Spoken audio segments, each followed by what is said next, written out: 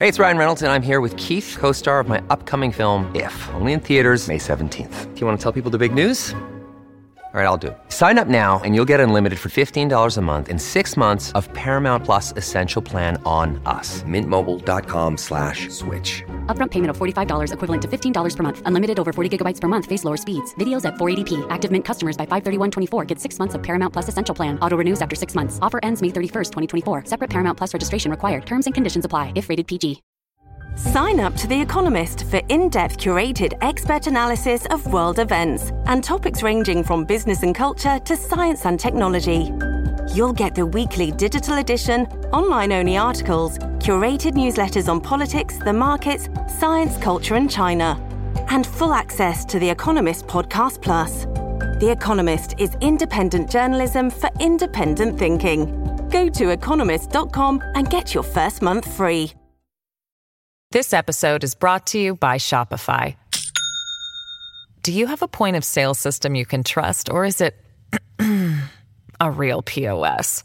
You need Shopify for retail. From accepting payments to managing inventory, Shopify POS has everything you need to sell in person. Go to shopify.com/system, all lowercase, to take your retail business to the next level today. That's shopify.com/system. Welcome to the New Books Network. Hello, welcome to the New Books Network. I'm Anna Lindner, your host, and today we're going to be talking to Dr. Lehasa Moloi, who wrote Developing Africa, New Horizons with Afrocentricity. Dr. Moloi, thanks so much for coming on today. Thank you very much. I'm elated beyond measure. Of course. And as a bit of introduction, Dr. Moloi is an Afrocentric scholar grounded in the paradigm of Afrocentricity. He is a senior lecturer in the Department of Development Studies at the University of South Africa. He holds a PhD in development studies and broadly reflects on and writes on Africa, knowledge, development, and decolonization. So to start here, I was wondering if you could talk us briefly through your central argument that you make in the book. And I'll briefly quote you here. You wrote, African development discourses must be decolonized from parochial Western-centric lenses and must be reinterpreted within an Afrocentric history and culture. What is more interesting is that if you look at the cover of the book, the cover was drawn by a close brother and friend of mine, Shuping, who I used to train with, that because I realized his artistic skillfulness. And I spoke with him once, and then the second day, he interpreted the image of what was in my mind. What is in the picture? We see the image of the African continent as we know it with the inclusion of Madagascar. But this image shows the cracks of the earth crust that carve out Africa, but it's so dry. But yet there's a magic in the middle of it, of a seed that is bursting the cracks. But around this picture also, this seed has deep roots as it burst the ground into the birthing, and that I call New Horizons with Afrocentricity. The cracks are speaking of brokenness, hurt, and pain of a history of a people who are born through brokenness, coercion, dispossession, dehumanization, rejection. In the words of Fanon, the rest of the earth birthed through pain of oppression. And the central theme and message of this book, the pinnacle of their brokenness, is brought about what Professor Ngugi wa Thiong'o termed the cultural bomb that annihilated them, believe in their names, in their cultures, in their way of life. And as a result of the voyages of discovery of the late 14th century, which were disguised as civilization and Christianization mission, when actually it was the concealment of evil in pursuit of self-interest that used Africa as a hunted and targeted space that became victimized. Therefore, having been a lecturer, an academic at the University of South Africa, this year marks 24 years, I looked and read through how the discourse of development or human advancement or progress has been defined. And so I am an African child who has learned through the voices of many other scholars who have led before my time, who borrowed the thoughts of Professor Molefi Asante through the idea of African people centered in their own experiences.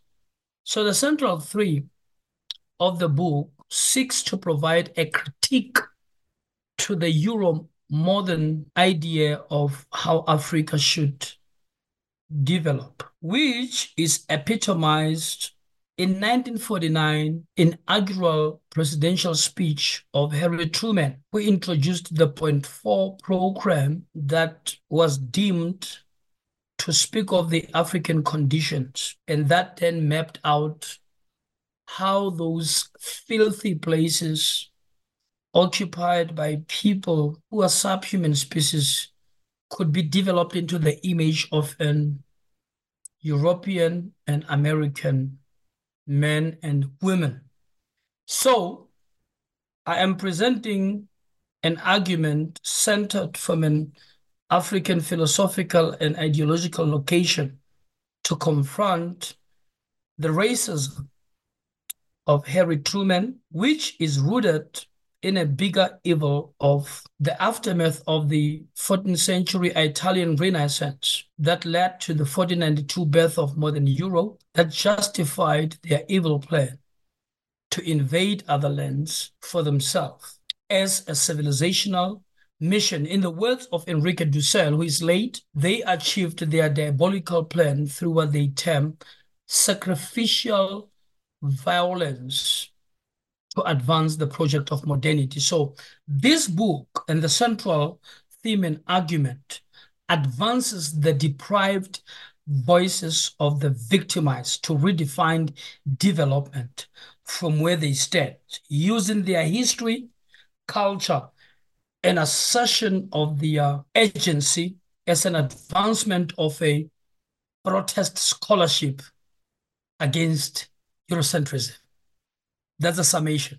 Yes, thanks for that explanation. And obviously, the central idea of your book is Afrocentricity. So I'm wondering if you could define that for your readers and also explain what you mean by Afrocentricity being a liberatory paradigm and how that shapes the argument of your book. Afrocentricity is a concept that has been in the vocabulary and a coinage of W.E. Du Bois as one of the father of modern sociological studies. He coined the term Afrocentric, but also the concept Afrocentric became used by one of the renowned African leader and a politician and a thinker and a philosopher, Kwame Nkrumah, a former president of Ghana. But what Professor Molefi Asante did was to expand on this coinage in academic terms to create a philosophical perspective and named it Afrocentricity in the early 1970s. As a way also to do deep reflections about himself as an African in the American land, seeking for his own identity. And later on, he brought that Afrocentricity into the academic jargon and space. That's why he's called the father of Afrocentricity. Although the concept was used, it had not actually been developed into a philosophical perspective with units of analysis. So he worked along with what we call the Temple School of Thought. So I've had a privilege of meeting Some of them, Professor Amamazama and, Dade Tsetlo Keto, who is from South Africa, and many other scholars who were part of that circle to conceptualize it. What Afrocentricity is about, it is a philosophical perspective that seeks to address the problem of psychological dislocation by seeking to relocate African people to their own identity, terms of history and culture as agents, defined also from their lived experiences to challenge the Euro modernity project. So it is actually a standpoint of consciousness from identitarian perspective of who they are, from their lived experiences, to advance the revolutionary stance, to oppose any system that has benefited from their own exploitation. So it encourages the rerouting, the recounting, the relocation of a people subjected into madness as a byproduct of thinking outside of their own terms of reference. So it's a philosophical perspective that says to understand African people, we must firstly locate them within the context of their identity and what has defined them. So that is basically the base from which the Afrocentrists are thinking from. It's a locative perspective that provides situated analysis. In the words of Professor Moya, what Afrocentricity does is called the interpretative horizon, which speaks to the location of a thinker as they look out to the world, grounded on their knowledges. Yes, I was brought more to the awareness of decoloniality through the works of Professor Ndlovu Sabelo Kacheni, who is one of the leading African scholars. Weeks ago, I was with him and we were having deep reflections. Decoloniality as a theoretical paradigmatic thought can be seen as a mixed cocktail of theoretical positions, movements, and ideas that seeks to oppose the global north as the epicenter that has colonized what they created as a global south. The conglomerate of the global south would constitute Latin Americans, who were the first to be colonized after Spain as the first modern state extended its rule. And from there, they moved to Asia. And then after perfecting all the diabolical plans of killing others to take over, they took over Africa. So decoloniality is not one theory. It's a multiplicity of theory, and it seeks to allow a conversation between those who have been the victims of the Euro-modernity project. And that is a very noble position. And I normally say I am an Afrocentric decolonial scholar grounded in Afrocentricity because the concept D linked to colonization, D is a repellent prefix that says no colonization, but from which identitarian perspective am I approaching the table of conversation among all those who have been victimized? I am not speaking as a Latin American, and I'm not speaking as an Asian, but I'm speaking as an African. Now, the locus of initiation in decoloniality is the birth of modern Europe in 1492. But I don't have a problem with that. Decoloniality, as far as this work is concerned, through walking a journey with my supervisor, Professor Sabel, gave me the tools for the critique of modern European idea, unmasking its birth, where it comes from, and how it came about. Its locus of initiation, it's 1492 and the world after. and the colonial matrices of power that structures. And it also introduces the concept of coloniality that shows how, in the aftermath of a direct invasion, the program still continued, but I'll come back to that. Now, with Afrocentricity, and I prefer to say Afrocentricity and decoloniality, because the locus of initiation of Afrocentricity, it's not the birth of modern Europe. The birth of modern Europe is but a middle passage. It's like as if the train is moving and then you catch the story halfway by jumping into the train. Afrocentricity traces the genealogy of the interpretation of African people in the context of the birth of human civilization. So it argues that Africa was not only invaded by the recent arrival in the past 500 years, which are Europeans. Africa also in 652 BC or 7th century, it became invaded by the Arabs also. We go much more further in 30 BC. Africa became invaded by the Romans, the invasion of Carthage.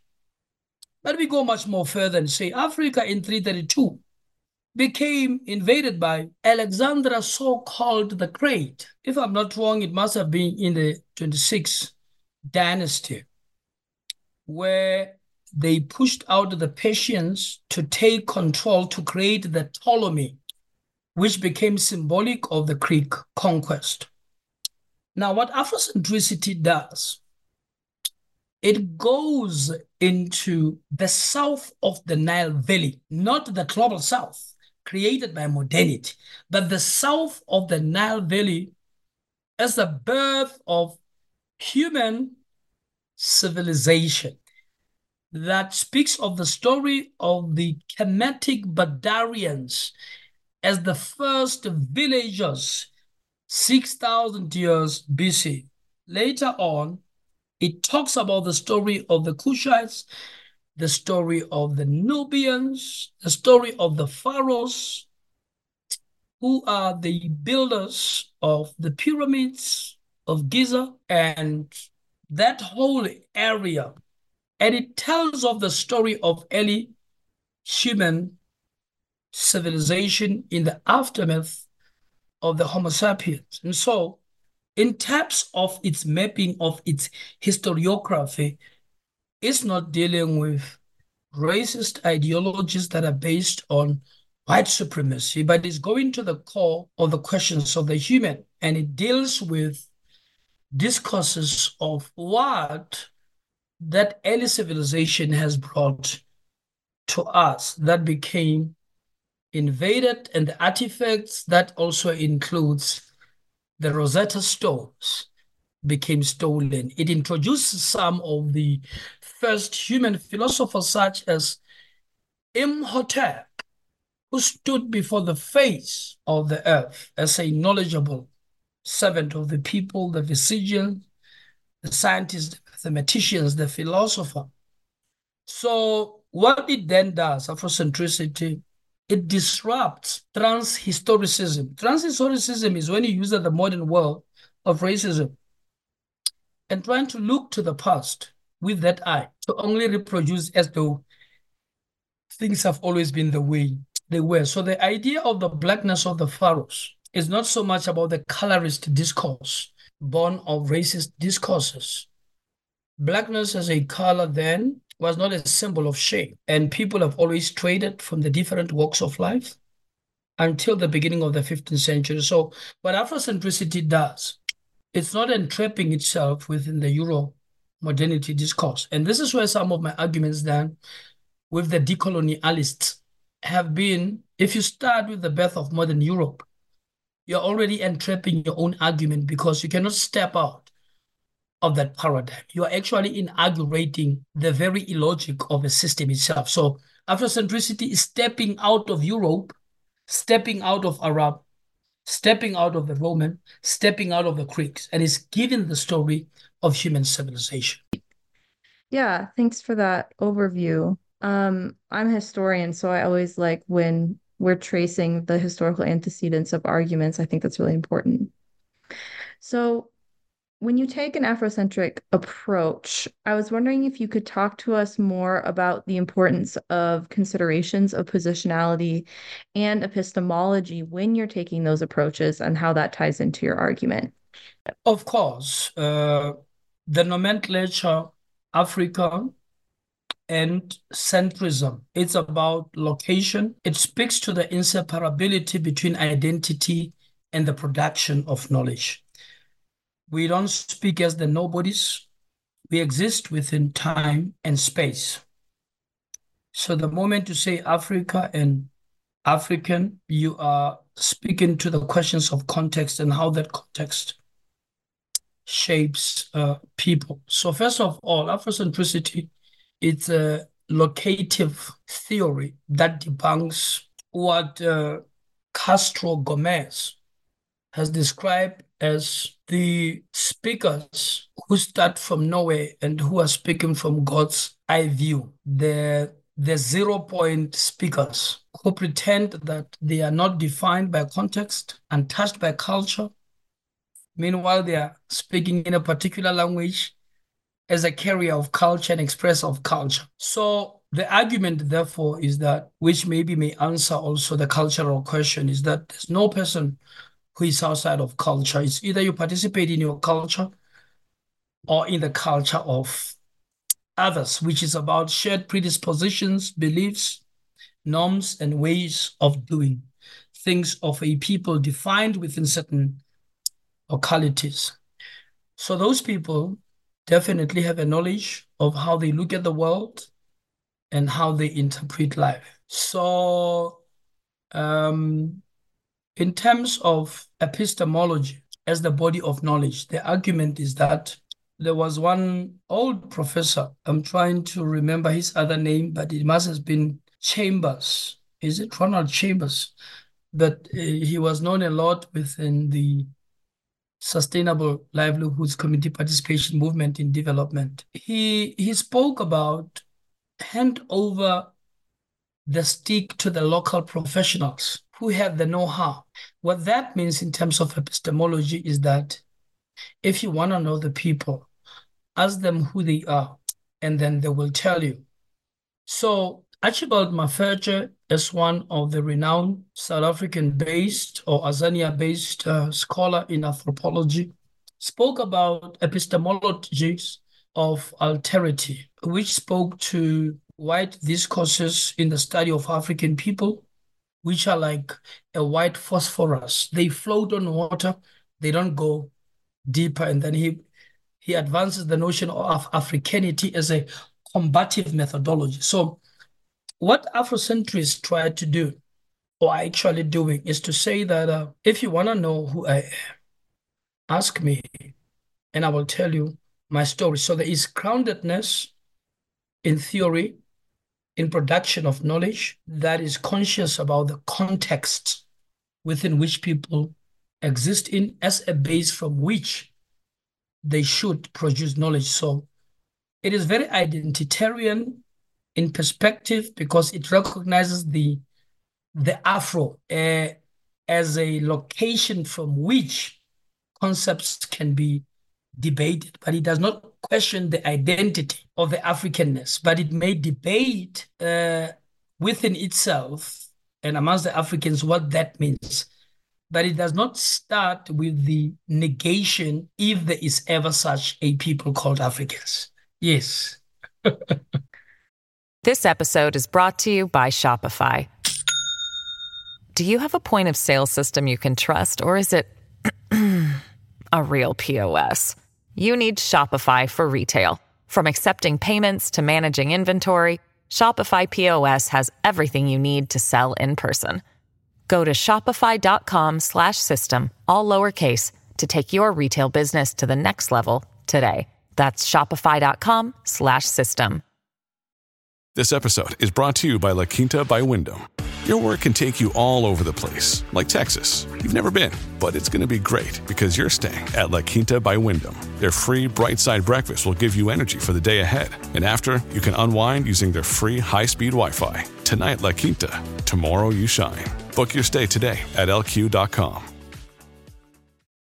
At Evernorth Health Services, We believe costs shouldn't get in the way of life-changing care, and we're doing everything in our power to make it possible. Behavioral health solutions that also keep your projections at their best? It's possible. Pharmacy benefits that benefit your bottom line? It's possible. Complex specialty care that cares about your ROI? It's possible. Because we're already doing it. All while saving businesses billions. That's Wonder made possible.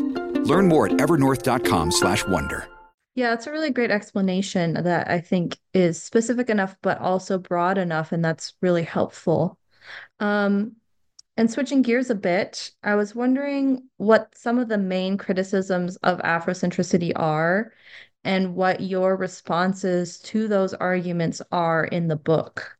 Criticisms are actually many. Obviously, they will come from the Eurocentrists who are black and white, which is black people who have been trained Eurocentrically, who suffer from self-hatred because they will firstly have to start with the negation of themselves. Some criticisms have argued that Afrocentricity is a fundamentalist religious sect that uses false history, that uses fiction in the imaginary of the past and a sort of romanticism. It's essentialist and it's egoistic. And some who are the pushing the line of negations will even attack it and label it Afrocentrism, which is a negative articulation that seem to suggest that it is nothing but reverse psychology that seeks to repeat the same thing that Eurocentrism is saying, which is if Jesus is white, then Afrocentrism will say Jesus is black, to repeat the same thing that Eurocentrism is saying. So which is why then those who are using Afrocentrism are ironically are taking Afrocentricity by even distorting the nomenclature Afrocentricity into their arguments to suggest that it is not a progressive ideology, it is regressive because it is a backdrop of Eurocentrism and it is mimicry. So there are many other crucifixions of that. But part of the responses with the Afrocentrists have always been, let us engage in research and let us be open about it. But because we operate already within the divided society, whatever you say, you're going to be accused. You cannot seek to escape modernity, criticizing it, and be seen to be neutral. So in a way, I think it is a scholarship that is born as a protest scholarship. You know, when Fanon said, I can't breathe, when the brother was killed in the Americas, trying to remember his name, when he said, I cannot breathe, get your knee off my back. So when you are pushing against the frontiers, sometimes you don't care. You're pushing with words, but claiming authority of the knowledge of the history that you say, and you can't be unapologetic. So you may still be judged on the basis of the ideological positionality of those who have a privilege of occupying the dominant space. So still, the judgment is informed from Eurocentric bias about what you're trying to do. So, yeah. So I'm wondering if we can shift back gears more towards development studies. I was actually an international development studies minor in undergrad, so I received some of that kind of Western, ethnocentric, Eurocentric understandings of development studies. So I'm wondering, according to your conceptualizations, what does Afrocentric development look like in practice and look like on the ground? The Afrocentric idealism advances that people develop themselves. Development becomes self-actualization. We exist within the confines of time and space. In our encounter with the environment, as we look at the earliest of civilization and we look at the Kemetians, who cultivated the soil, who whenever the Nile Valley waters were high, they prayed to the deities of water for protection. They built the dams. They relied on agricultural production.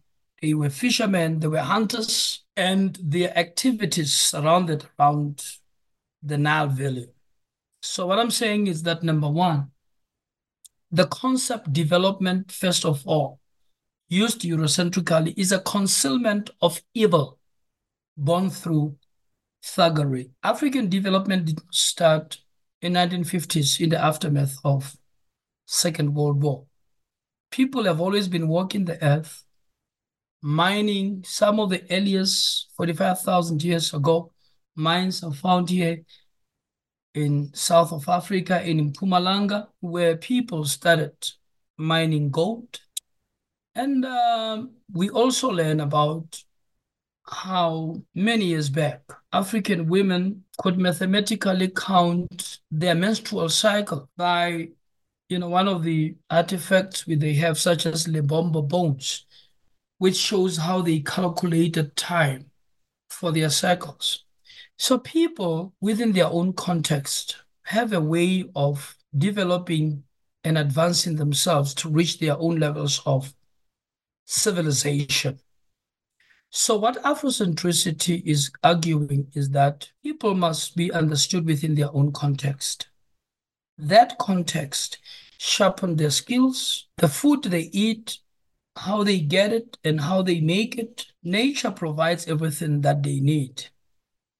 So the notion of development as a straight-jacketed program from another nation to the other creates a little bit of a problem, because it deculturalizes people, it makes them dependent beneficiaries, and it takes away their creativity.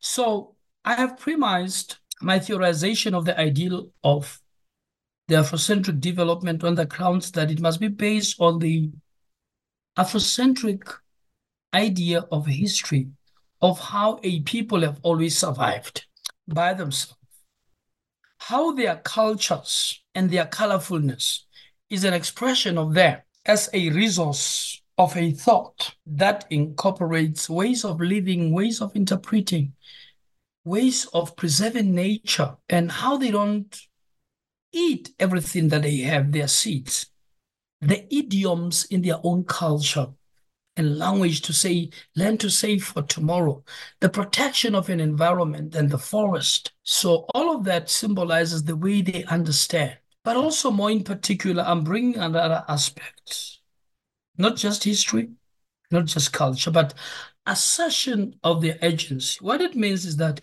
a development which is based on a false history advances a false culture and must depend on foreign agency, which is why the aftermath of the Second World War, it's about the IFIs, which is the Bretton Woods institutions such as World Bank and IMF, in the name that they advance in development, when actually they are borrowing loans that are self-saving.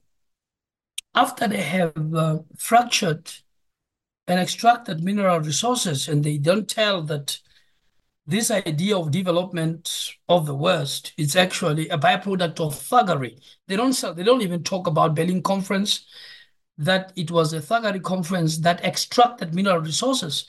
They don't tell us that Belgium, through Belgian King Leopold, killed the people in Congo and chopped off their arms for the cash of rubber. They don't say that. They talk development. So how can you say you're advancing people when you actually underdevelop them? And I think the late revolutionary from Guyana, Walter Rodney, did an amazing work in defending us by writing how Europe underdeveloped Africa, not developed.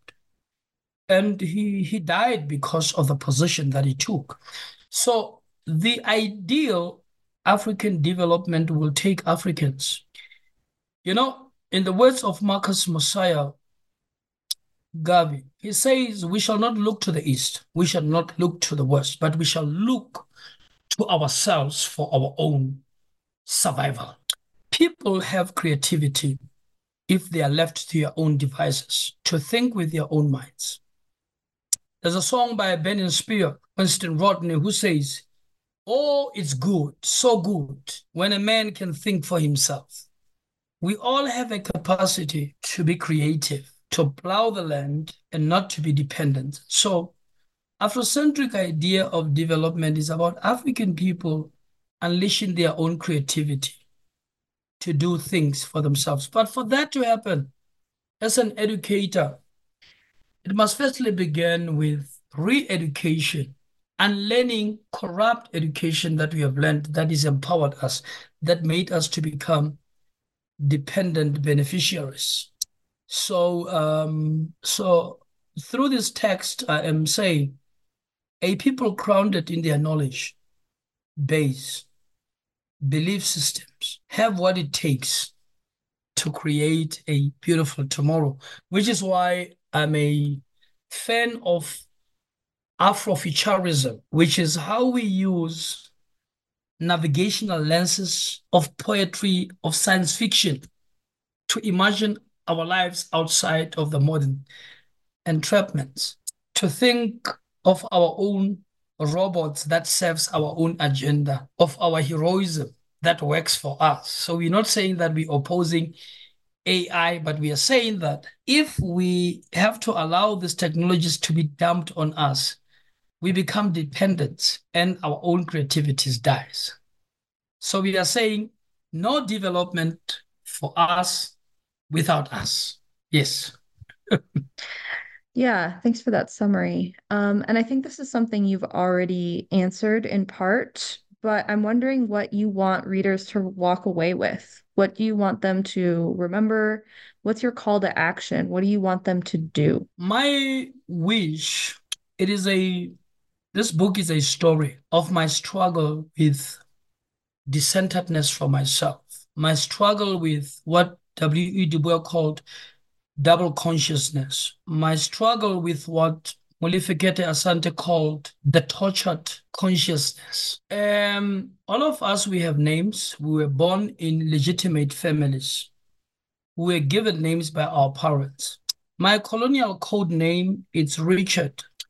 And this Richard comes as a second layer of a foundation of a renaming what has already been renamed. So my act of reclaiming myself is that there was nothing wrong with the names that my parents gave me, other than I became abused and engrafted into the name which is not mine. And Professor Moloi Asante schooled me in that journey about the power of name and naming. And this book is a story of life and renewal.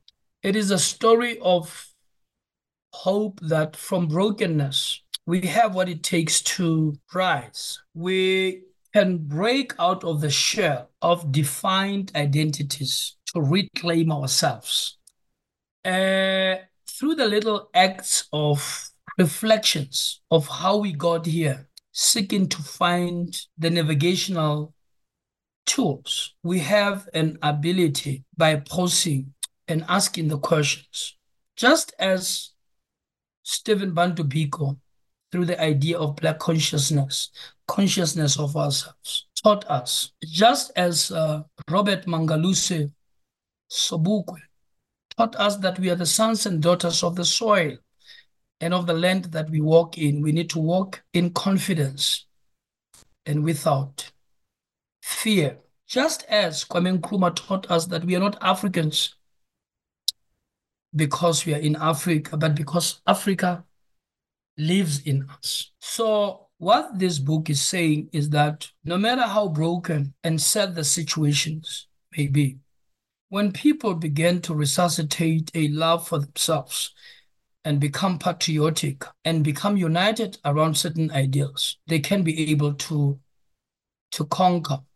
Professor Maulana Karenga, through the idea of Kawaida, teaches us that if we lose the minds of our people, we have lost the political battle. So the issue of decolonizing the mind, decolonizing our view of life, it's a starting point. It is Kwasi Wiredo who said, Africa, know thyself. At the moment, we are a bleeding body that participates in cultures we don't know, in languages we don't know. And we are a people who are subjected to various kinds of addictions that manages our ability to awaken from slumber. So the journey back home, I'm reminded of the great Roman god man, the man standing as a god at the entrance of the Roman Empire, Horatius of Grace, who asked the question, how can a man die better? And those words were also taken by Robert Mangaliso Sobukwe. When a man is ready to speak the truth, his truth, the truth about his life, then he can rest in peace. So the hope that I'm giving is that Africans are not slaves, are not born as slaves, but they were made slaves. So when we resuscitate the history of the past greatness, it began to reverberate greatness. Ours is not necessarily a retaliative discourse, but it's the discourse of life and light and joy. That is what I'm trying to push through this book. That's a really important message, and a very personal one, which is, I think, really important when you're writing this type of book. Well, thanks so much for writing this and for sharing with us. And I hope to see more of your work in the future and see what you do with this book. I'm blessed, and thank you very much.